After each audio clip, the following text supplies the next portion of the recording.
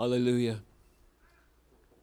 We thank you, Father, that your church is victorious because she is in Jesus Christ, that we have overcome the grave and our sin through Christ our Lord. For these reasons, He is deserving of the highest praise. And what else do we offer when we come to the cross with nothing but sin and damnation worthy, depravity? What else do we have to offer our Lord in thankfulness and gratefulness and praise and adoration and worship than the testimony of His faithfulness to us? Therefore, we take this morning the cup that you have granted to us in salvation, and we offer it back to you in worship, singing and confessing and meditating, proclaiming and testifying that Jesus Christ is worthy of our obedience. Jesus Christ is worthy of our allegiance. Jesus Christ is worthy of our profession, and He is worthy of our due diligence, our dedication, our duty and service unto the praise of His name in the advance of His kingdom.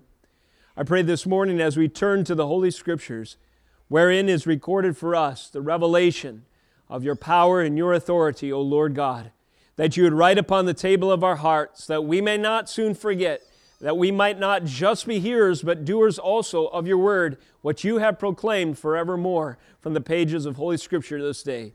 We pray that you would reinforce the foundation under our feet, that you would quicken the word in our mouth, that you would sharpen the sword in our hand, and that you would equip us in our resolve to be diligent and obedient about the calling for every Christian to advance the cause of Christ in the areas to which you have ordained, that we be faithful unto the service of our great sovereign, our great Savior, Jesus Christ. It is in His name we pray. Amen.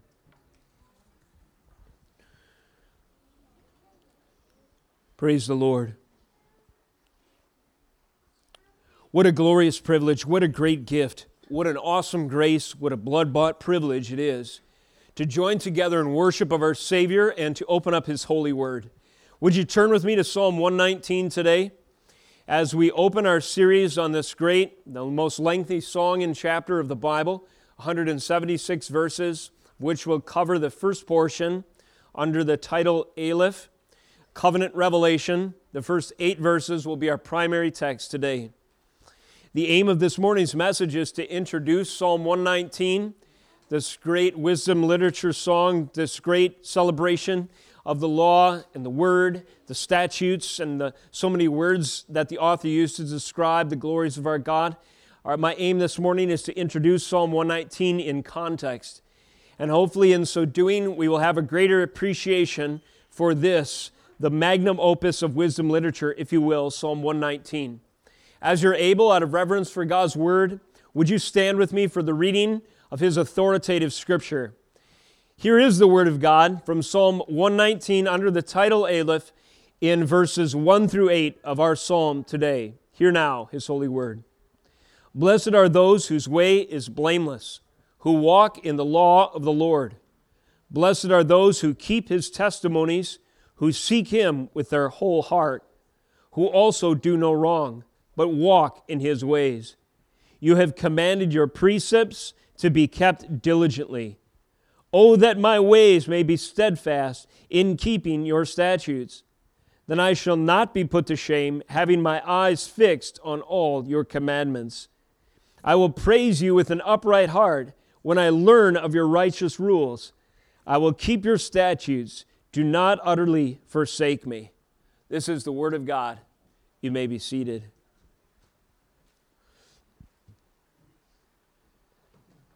For 2 more examples of back-to-back acrostic psalms, would you turn back a few pages to Psalm 111 and Psalm 112.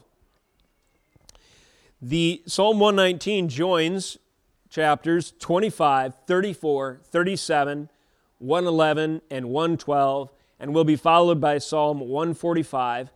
Psalm 119, therefore, is the 6th of the 7-part acrostic set, if you will, in the Psalter. What is an acrostic psalm? An acrostic psalm is a psalm that adopts a particularly unique, symmetrical, beautiful literary form.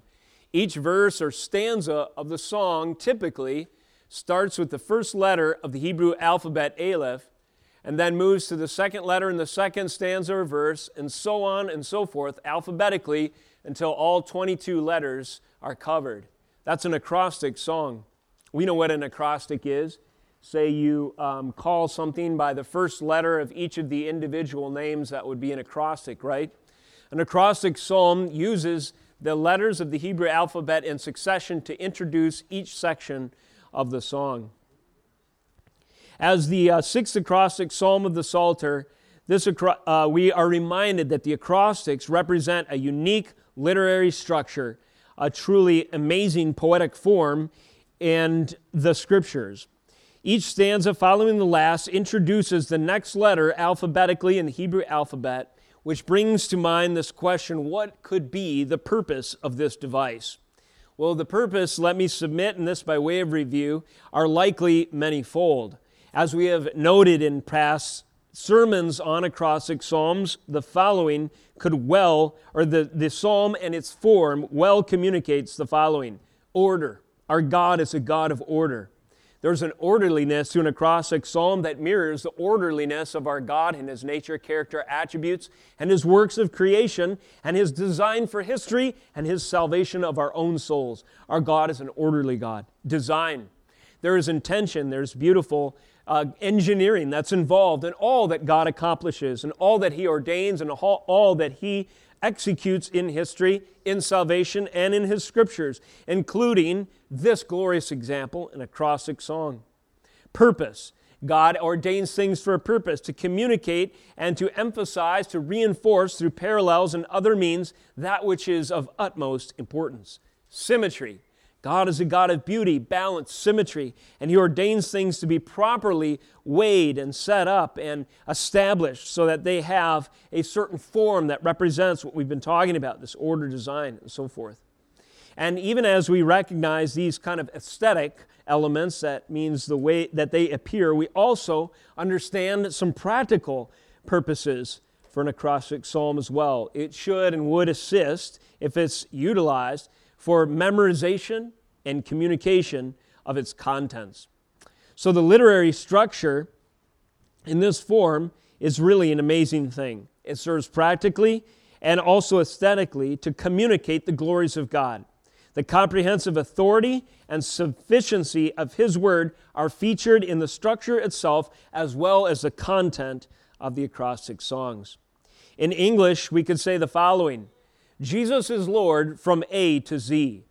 And that acrostic, following all the way through the alphabet of the Hebrew characters, communicates as much. He is Lord, in English, from A to Z.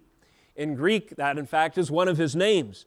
Jesus, our Lord, is the Alpha and the Omega. He is the A, He is the Z, He is the beginning and the end. Or in Hebrew, He is the Aleph, He is the Taw. As an acrostic, Psalm 119, however, is especially elaborate. It brings the acrostic form to a whole nother level, and it is unique and unparalleled in Scripture, or as far as I know, any other example. Each stanza in this song is divided into 8 verses. So 8 times 22, if my math is right, that gives us our total, 176. And each one of these 8 verses in these 22 sections all begin with the same letter. Hence the titles in your scriptures, Aleph, beginning the sections of Psalm 119, followed by Bet, and so forth. So if you notice in your scripture in Psalm 119, there is Aleph as a title at the top, and 8 verses which follow. If you were a scholar of Hebrew, you would recognize each verse begins with that same letter.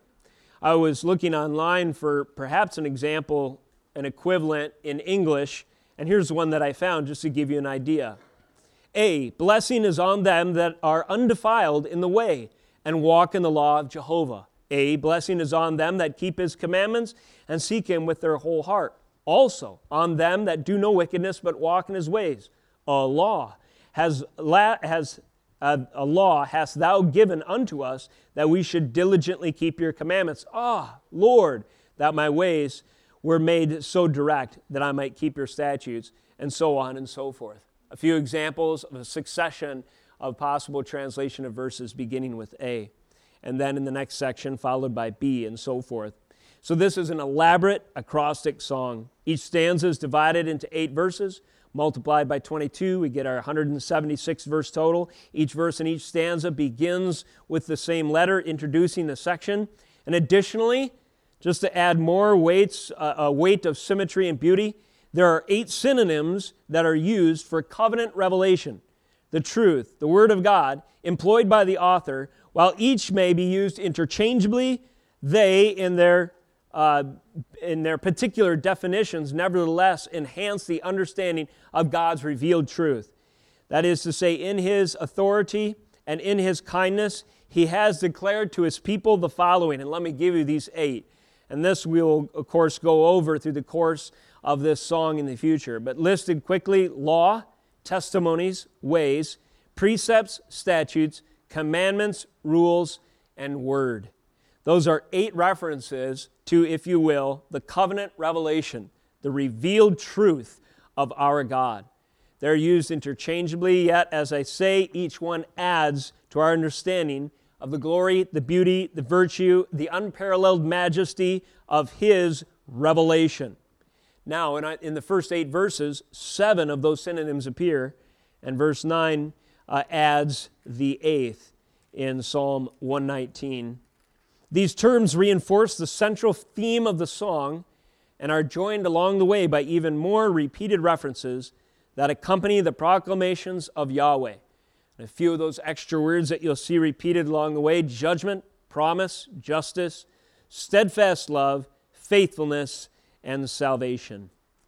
So just in its introduction, you may feel as if you're drinking from a fire hose at the glories and the weight and the density of this song. Suffice to say, we have some time to spend in this passage.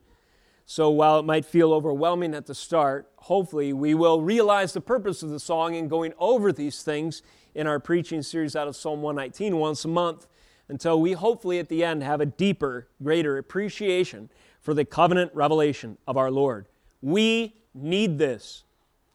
Let me hasten to add that a reason we need Psalm 119 and to understand it in context and appreciate its message is because our modern cultural experience provides little help in appreciating the Bible's longest chapter and the longest song. What are some of the most popular forms of media today? Well, Twitter, Facebook, social media, headlines, things like this, tweets, all these come to mind. A couple things they often have in common, almost always have in common, I might venture to say: brevity and banality. Banality means they're worthless. Brevity means they're short. How can you tweet Psalm 119? You can't. It's much longer than 120 characters or less. How can you make a meme that communicates all the weight of this song? You can't. It has a particular literary device intended for you to dwell and to meditate and think about over and over and at great length the majesty of our God revealed in His truth proclaimed in His holy word.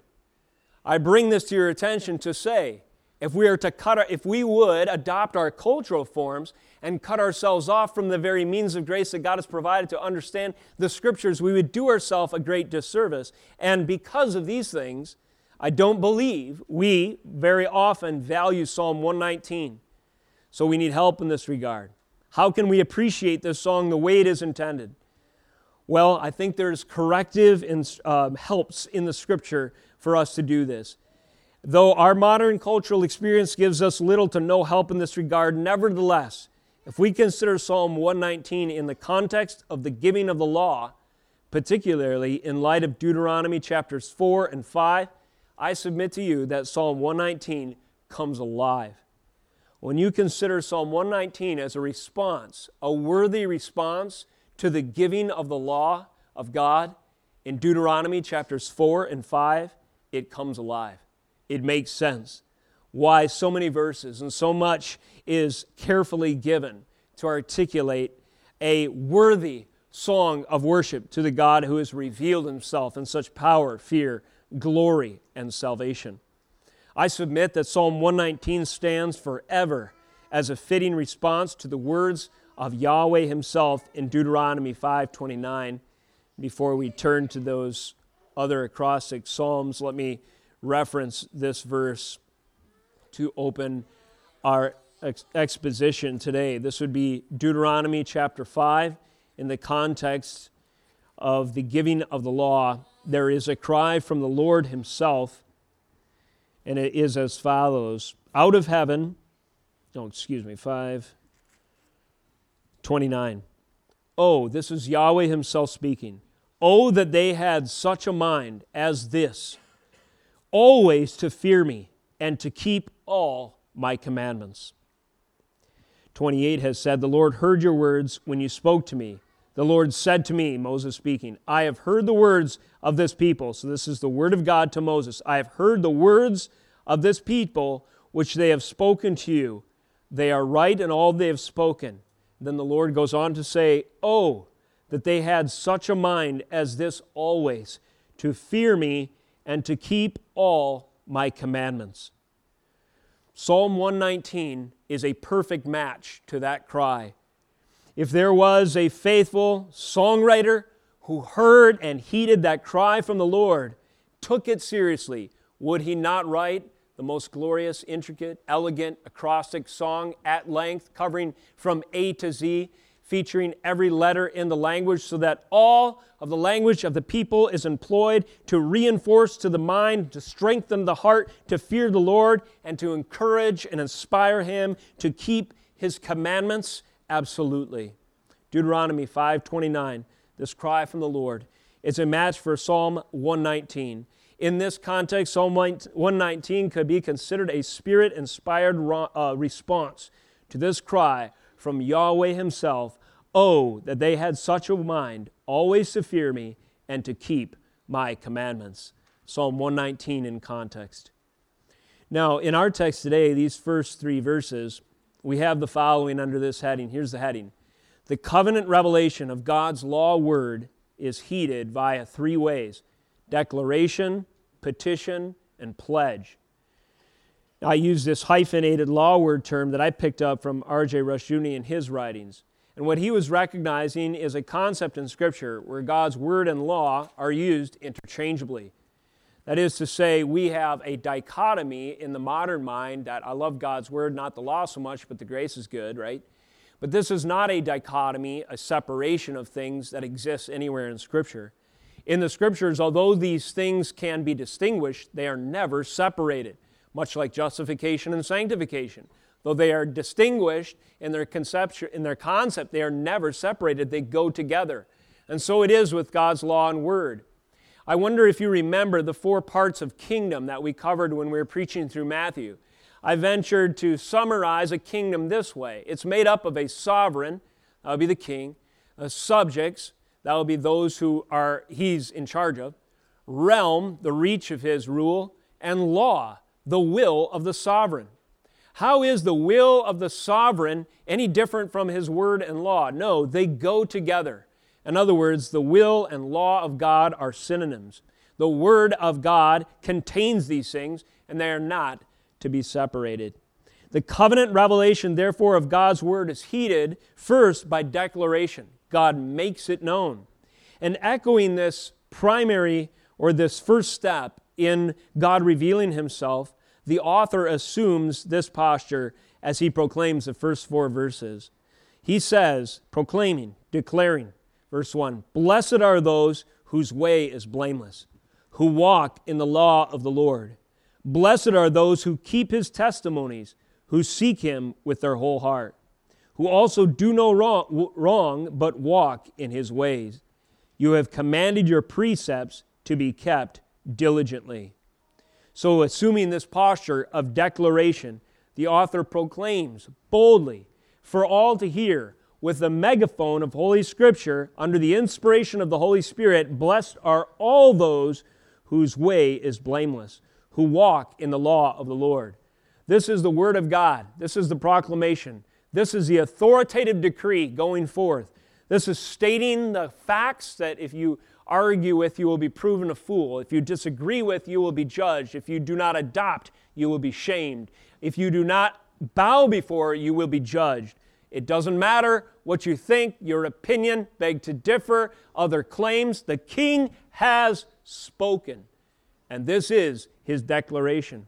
And in the context of Psalm 119, as this is a fitting song worthy in response to the giving of the law, the author is mindful of the proclamation, the declaration, the unequivocal authority, the bold statement, the absolute certain decree of the Lord, and the way it was given on Sinai. And the punctuation marks, the exclamation points that the Lord included were fire, earthquake, storm, a mountain, and the voice as the sound of a blast of trumpets. And thus Psalm 119 begins with this trumpet blast proclaiming the truth of God.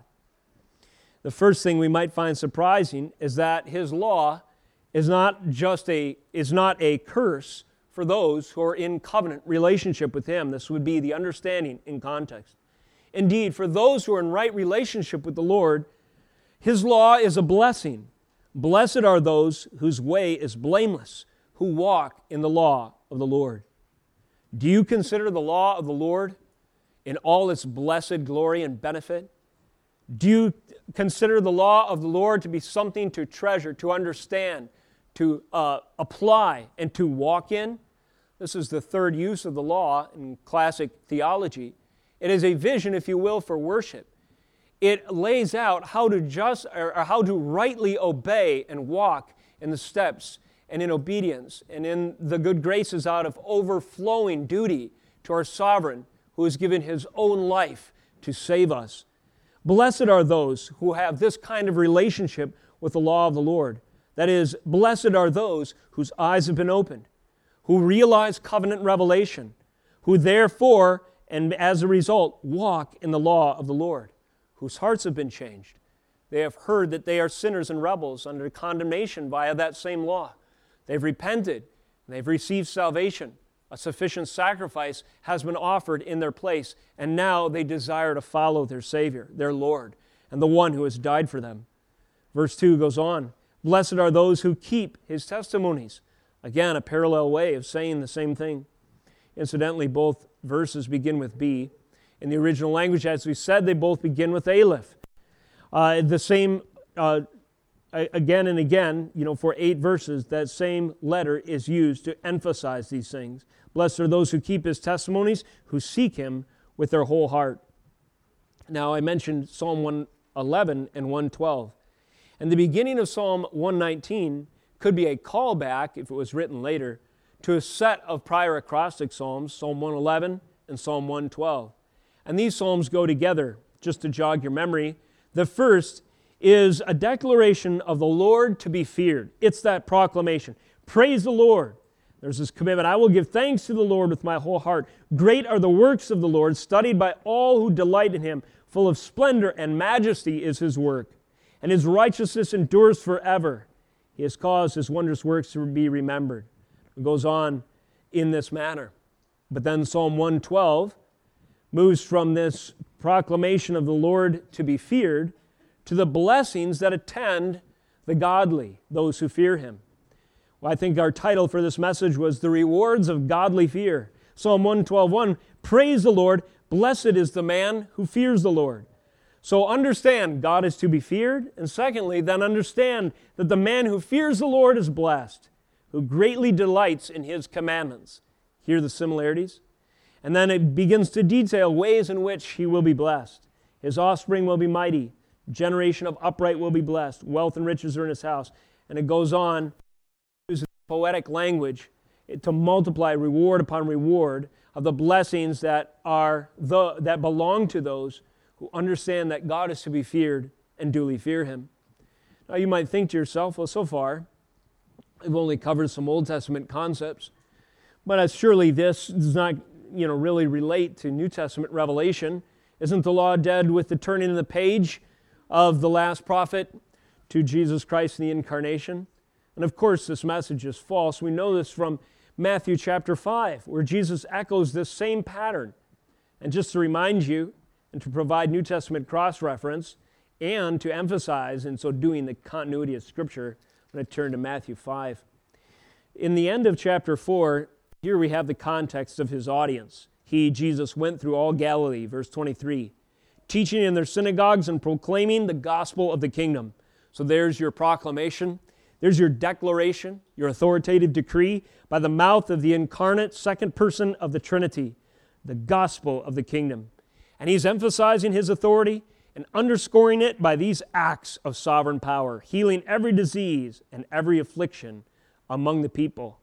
So his fame spread throughout all Syria, and then they brought those who were sick and paralytics and so forth. He healed them all. Seeing the crowds, so this whole audience now that he has gathered by proclamation and demonstration of his glory, they sit down, and what does he say? He opens his mouth in a sermon we've called the Beatitudes. Blessed are the poor in spirit, for theirs is the kingdom of heaven. Blessed are those who mourn, for they shall be comforted. Blessed are the meek, the merciful, the pure in heart, the peacemaker, the persecuted, and so forth. And then he follows this after saying, you're called to be salt and light. Do not think, verse 17, that I've come to abolish the law or the prophets. I've not come to abolish them, but to fulfill them. For truly I say to you, until heaven and earth pass away, not an iota, not a dot. Perhaps we could say by illustration, not an Aleph, not a Bet, not a Taw, not a letter, will pass from the law until all is accomplished. From A to Z, Jesus fulfilled the law. Therefore, whoever relaxes the least of these commandments and teaches others to do the same will be called least in the kingdom of heaven. And interjecting there, after all, is not a kingdom made up of a sovereign, subjects, realm, and a law. But whoever does them and teaches them will be called great in the kingdom of heaven. For I tell you, unless your righteousness exceeds that of the scribes and Pharisees, you will never enter the kingdom of heaven. So Jesus follows the same pattern, does he not? A proclamation of his sovereign authority and power. And then there is an acknowledgement of that sovereign power. People are coming humbly, offering themselves, seeking healing from the Messiah, listening intently to the word of the kingdom.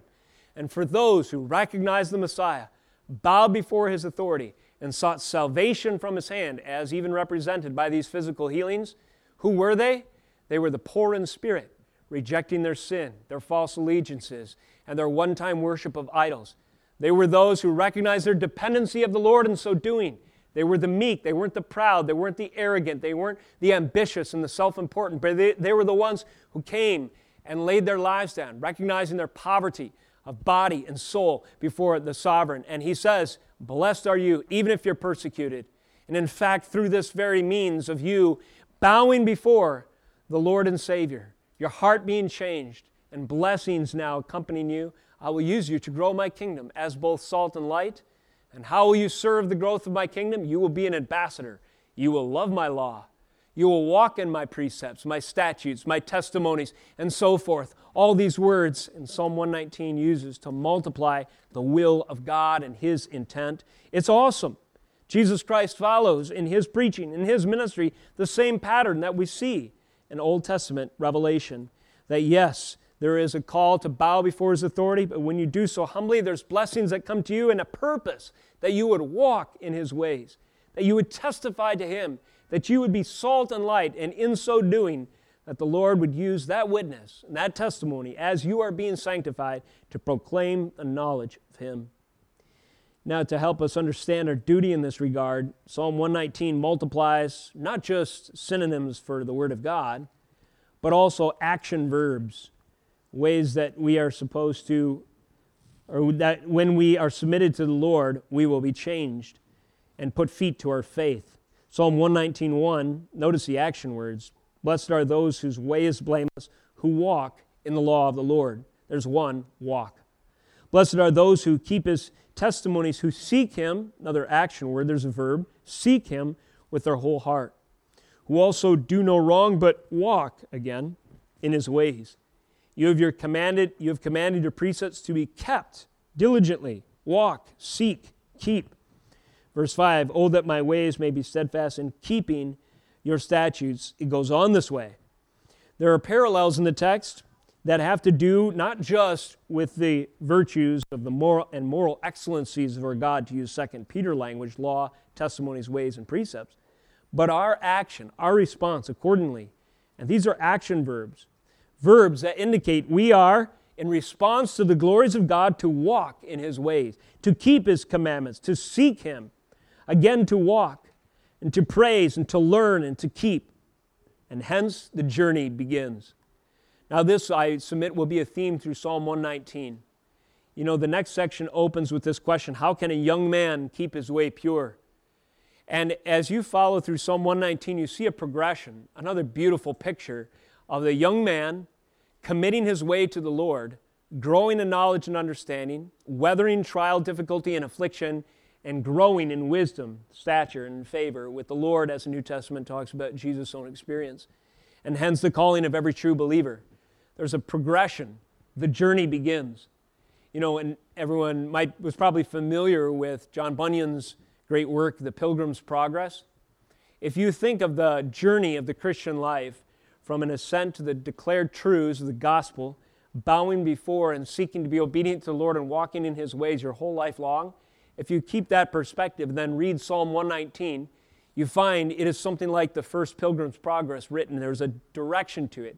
It's a journey. There's progression. There's maturation. There's a destination. There's a way. There's an end. And there are perils along the way. But there's also victory in the Lord and in the means that He provides. And so it's incredible to see these things. Under this declaration, our author acknowledges as much. He declares that there is a relationship between blessing and the law, the Word of God. That the rewards of godly fear follow those who realize God is to be feared and demonstrate that in surrender and trusting in Him for their salvation and then following His instructions.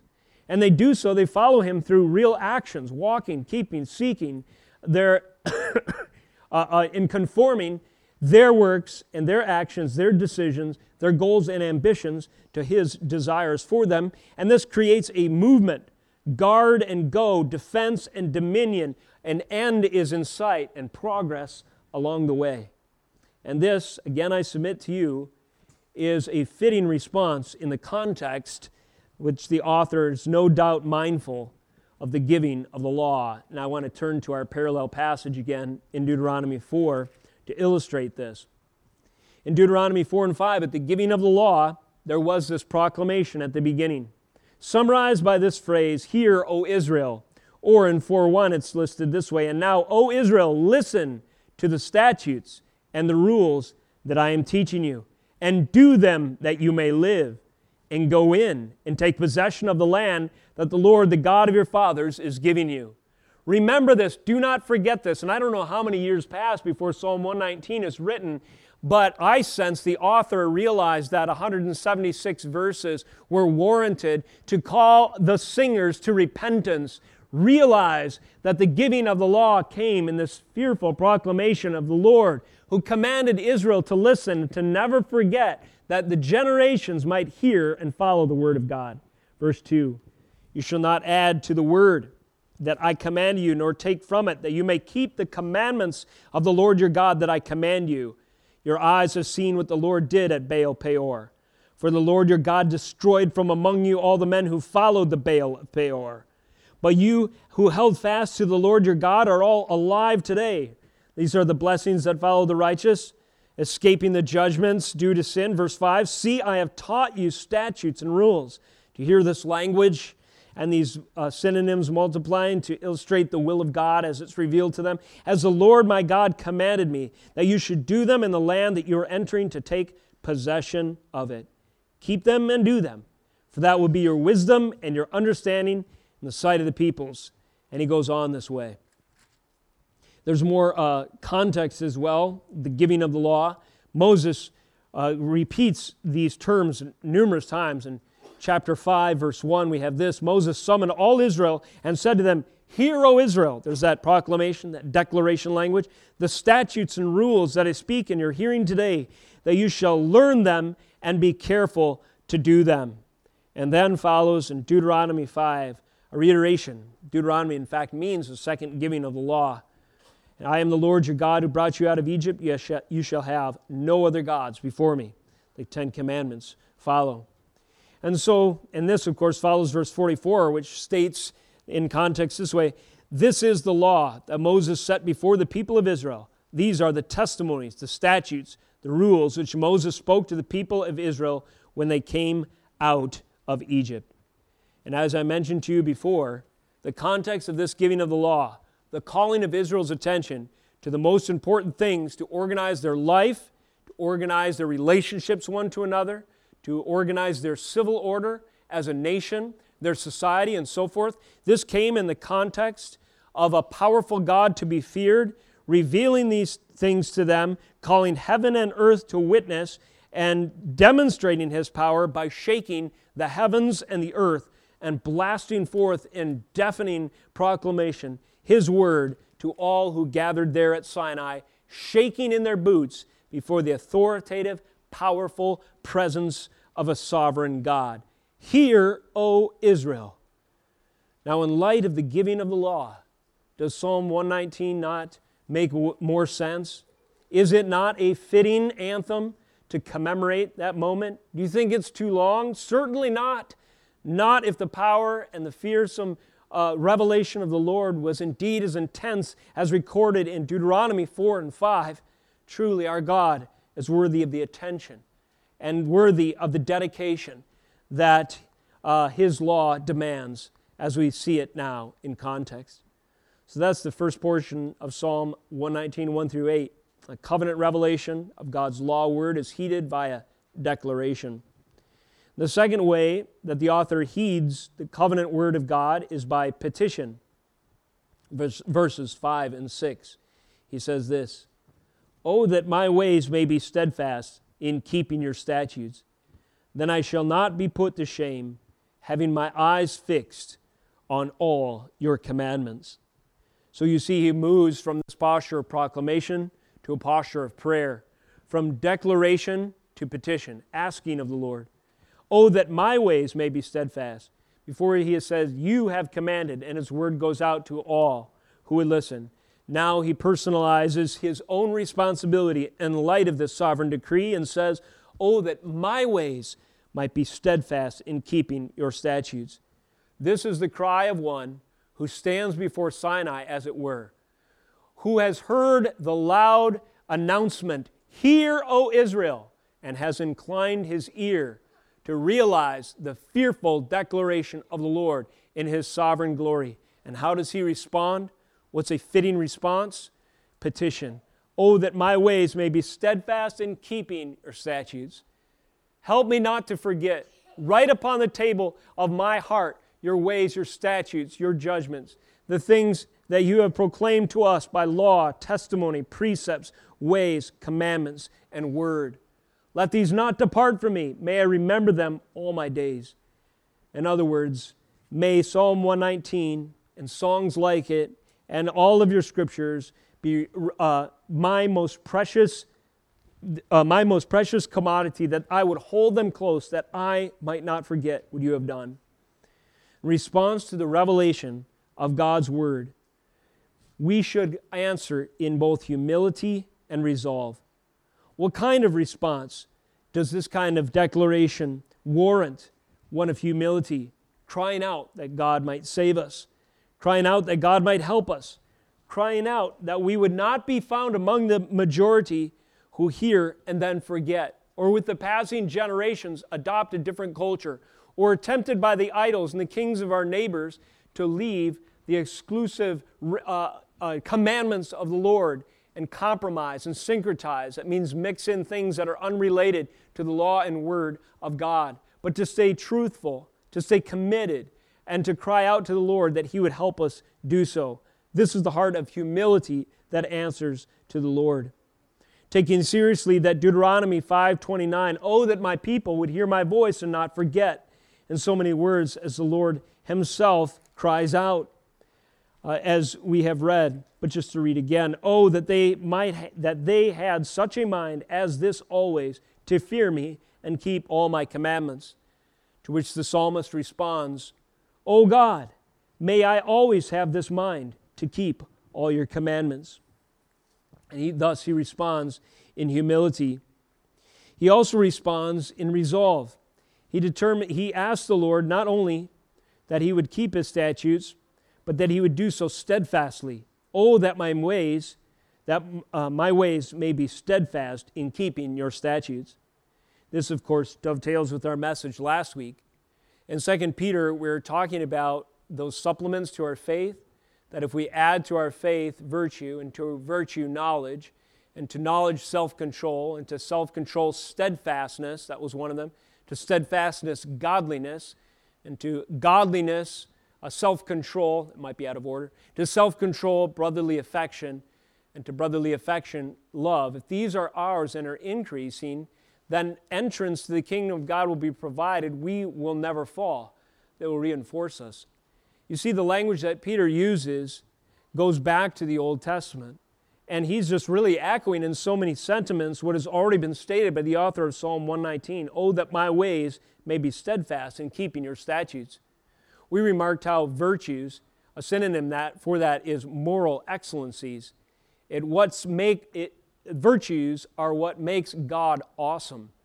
And if we love and appreciate and seek to model what makes God awesome, His holiness, His justice, His righteousness, His grace, His mercy, His love, His peace, and so forth, the communicable attributes of God, we will be walking in the heart of the psalmist of Psalm 119.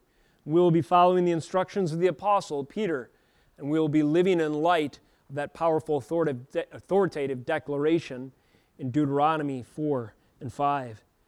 Thus, truly realizing the power and the authority of God is worthy of a response, both humility and resolve.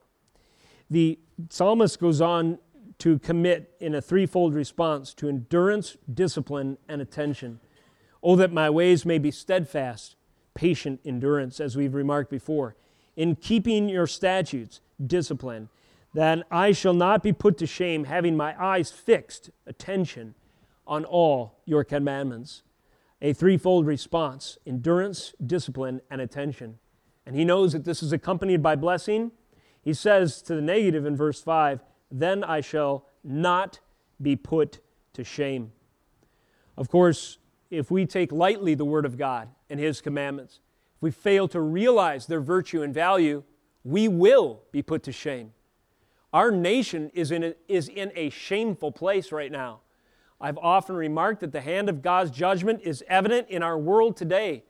You know, the prophets spoke in harsh language. They said that our leaders, that the leaders of rebellious nations, namely Israel, their shame would be paraded before their enemies if they did not walk in the statutes and the commandments and in the principles, the precepts, and the law and the word of God. The prophets often use the language of pulling their skirts up over their heads and parading their nakedness before their enemies, and just a display, a parade of debauchery and embarrassment, and the dignity of statesmanship being stripped from them in a moment, becoming the object of mockery, derision, and scorn by their enemies that once feared them. This is the shame that attends the way of those who leave the Word of God. In Psalm 94:20, when it commands that the worst of civil sins are to frame injustice by statute, we recognize if we have deemed it legal by arbitrary fiat, man-made false law, that babies are not worthy of life, but the innocent in the mother's womb can be taken by the will of the mother, abortion in our land, so long as that law stands, it is to our shame. And we stand worthy of the kind of judgment that would parade the shame of our leaders before our enemies and make us the laughingstock of the world. Have you read the headlines in the last few weeks? America has lost her standing in the world. Our allies think we betrayed us. Our enemies no longer fear us. And our president is an idiot, people say. People describe him, and sometimes it seems like a worthy description, as a dementia patient following orders by his handlers. And there are many times, and I don't think there are too many politicians who stand in stark contrast to him. After all, the office of politician is among the most despised, even generally, culturally, in our land. Why? Because we are shameful. That's why. And there is a sense, even in the visceral truth that remains, the law of God written upon the heart of our society, this understanding that our politicians have become shameful and examples of wickedness and absurdity. And why is this? It's because They have begun to govern and codify injustice by statute and frame by law the things that God hates. And they have despised His law, His testimony, His ways, His precepts, His statutes, His commandment, and His word, even deeming the proclamation of such illegal and many frames of reference. No longer in the public square is it tolerated for you to preach the word of God that says, in many cases, that marriage is between exclusively one man and one woman, but you're shouted down by the shameful voices of culture by being as one who is intolerant if you hold to the created order and sexual identity or marriage or these other hot-button topics of perverse identity that our world is endorsing these days. What is going on? Well, the Word of God is not being mocked. That's what's going on. And the shamefulness of a people who are wayward in heart is ever more evidence. Jesus said, "Blessed are you when the wicked shame you." Who would you rather be shamed by? A wicked culture? Oh, Christian, you're intolerant, hate speech, you don't show any love, and who are you to judge? Who would you rather be shamed by? A culture that is dead in their trespasses and sins and shamefully adopting all this reprobate behavior? Or shamed by the Lord on that final day when He says, "Depart from me, I never knew you, because you paid no heed to my statutes and my laws. My precepts and the things that I command, my testimonies and my ways were far from your heart.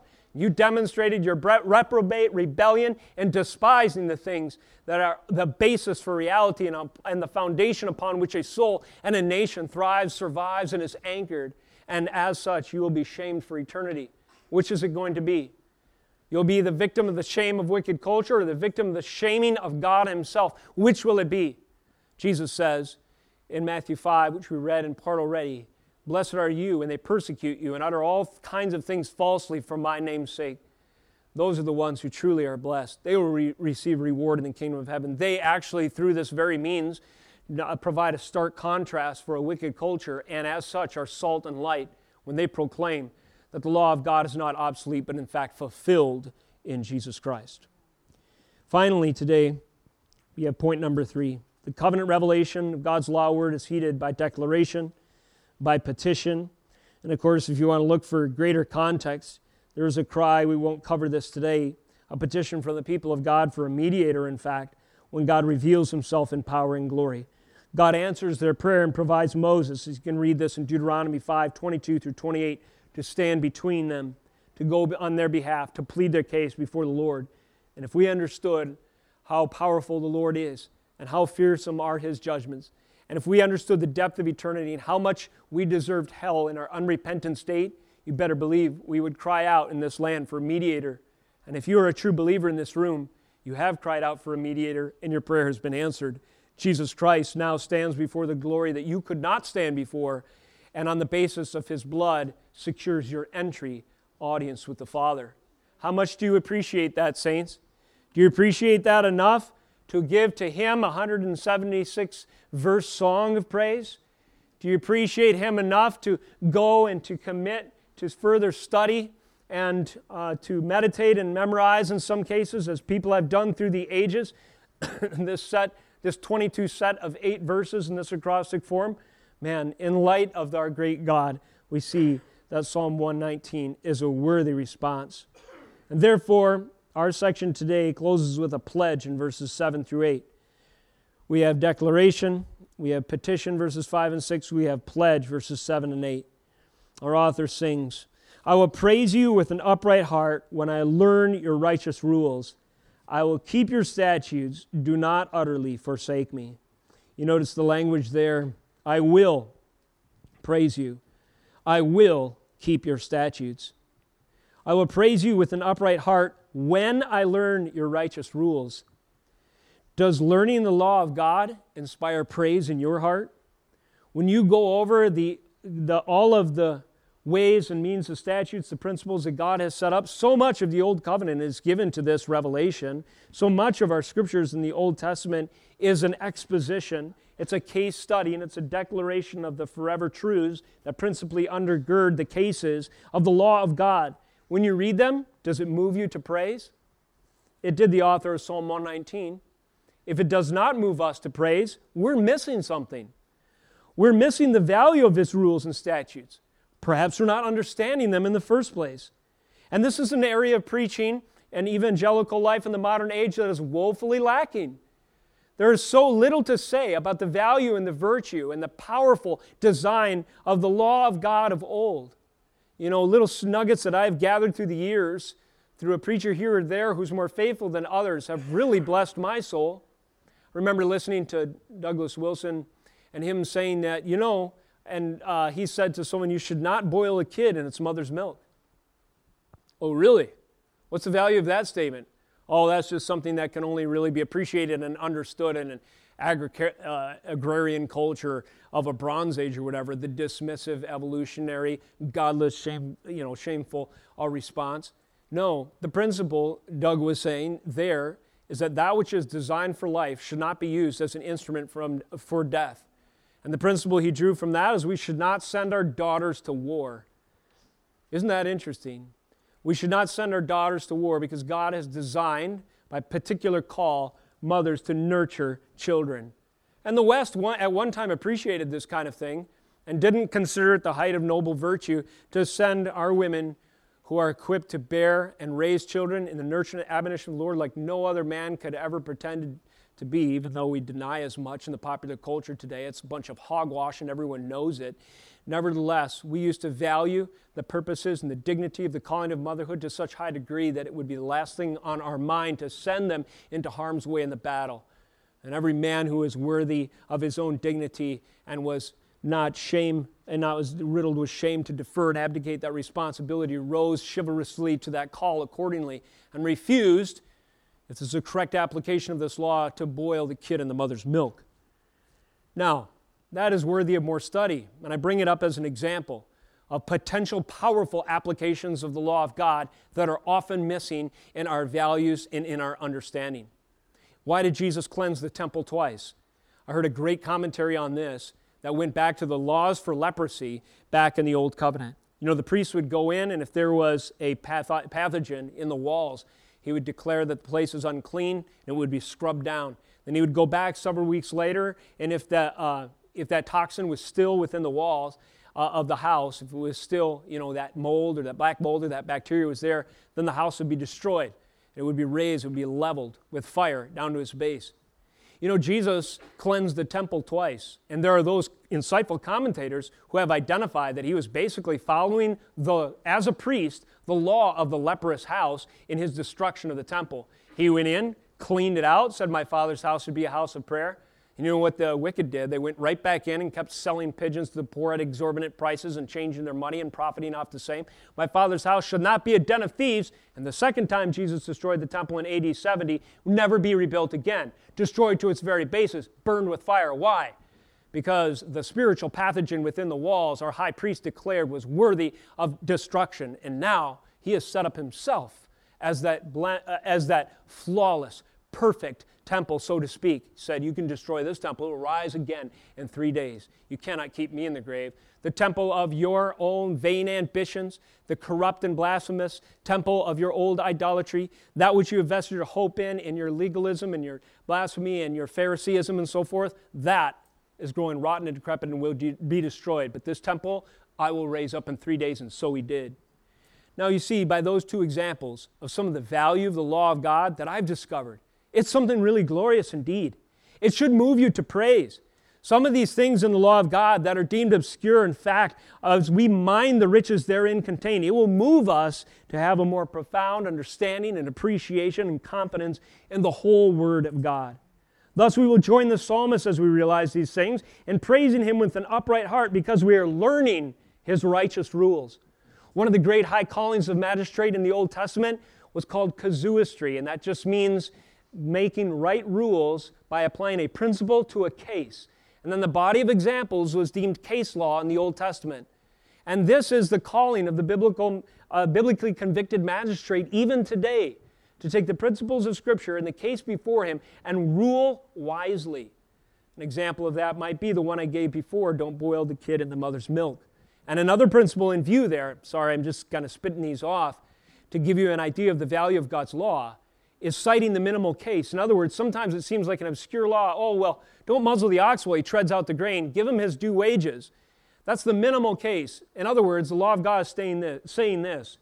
If a cow that's doing good work for you is worthy of feed, then how much more is your employee worthy of being paid his due wages? You see, citing the minimal case. It's a genius thing. If you don't cite the minimal case, you have to cite every other case where it applies. But the scriptures are amazing. They're powerful. And do we praise? And we will have more fruit in our praise and in our worship as we realize these things and as we grow in His righteous rules. There's a connection between praise and an understanding of the law. And finally, there's a connection between obedience and the presence of God. Verse 8, Psalm 119. I will keep your statutes, do not utterly forsake me. I will keep your statutes, do not utterly forsake me. In other words, as long as the Lord remains with His servant, He will, in fact, be able to keep His statutes. Turn with me one more time to Deuteronomy 4, 9 through 14. It's our context passage, which provides for us just that background, that historical weight for our passage today. In Deuteronomy 4, verses 9 through 14, we pick up with these words.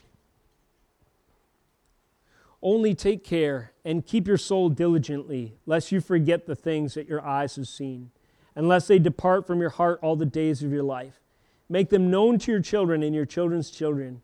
How on the day that you stood before the Lord your God at Horeb, the Lord said to me, gather the people to me, that I may let them hear my words, that they may learn to fear me all the days that they live on the earth, and that they may teach their children so. And you came near and stood at the foot of the mountain, while the mountain burned with fire to the heart of heaven, wrapped with darkness, cloud, and gloom. Then the Lord spoke to you out of the midst of the fire. You heard the sound of words, but saw no form. There was only a voice, and He declared to you His covenant, which He commanded you to perform, that is, the 10 Commandments, and He wrote them on 2 tables of stone. And the Lord commanded me at that time to teach you statutes and rules, that you may do them in the land that you are going over to possess. And then further warning, verse 15, therefore watch yourselves very carefully, since you saw no form on the day that the Lord spoke to you at Horeb out of the midst of the fire.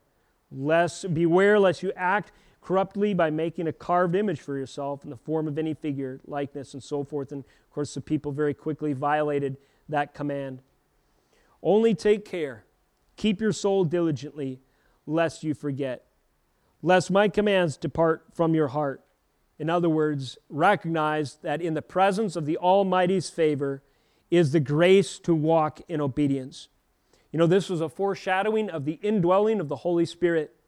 In the Old Covenant, when were the people walking in the ways and the statutes of the Almighty? Well, it was pictured in their path unto the promised land, following His revelation by cloud by day, by fire by night, and obeying the laws that He had given them along the way.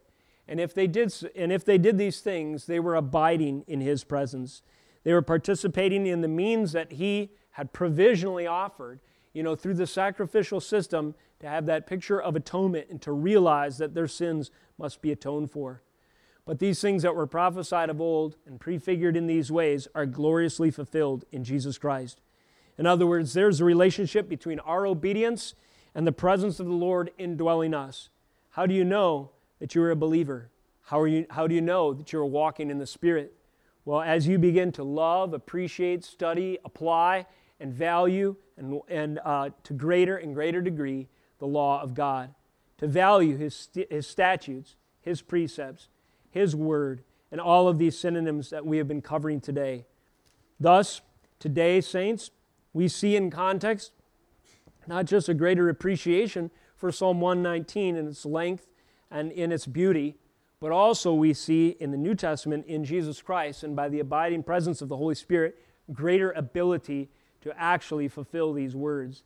That through Christ, by the power of the indwelling Spirit, we might walk in His law, keep His testimonies, walk in His ways, that we might pay attention to His precepts, keep His statutes, have our eyes fixed on His commandments, to learn His righteous rules, to praise Him for them, to keep His statutes, and that we would guard these things and realize that in this way are the blessings that overflow to us because our Lord has purchased them at the cost of his blood. Let us close in prayer. O Lord, we thank you for the covenant revelation of your Holy Scriptures. What a powerful reminder it is as we look to you and what you have revealed at the giving of the law, which you have given in such glorious poetic form and song in Psalm 119, and what you have fulfilled in Jesus Christ. I pray, Lord, that we would love your law, that we would walk in your ways, that we would seek first your kingdom and righteousness, that we would do so, Lord, inspired and enabled by the indwelling of the Holy Spirit, having first confessed our sins, placed hope in Christ, and then joyously giving our lives in the service of his kingdom until he returns. We thank you, God, for this great privilege, and I pray that you would equip us to be more faithful to this end by the proclamation of your word this day. In Jesus' name, amen.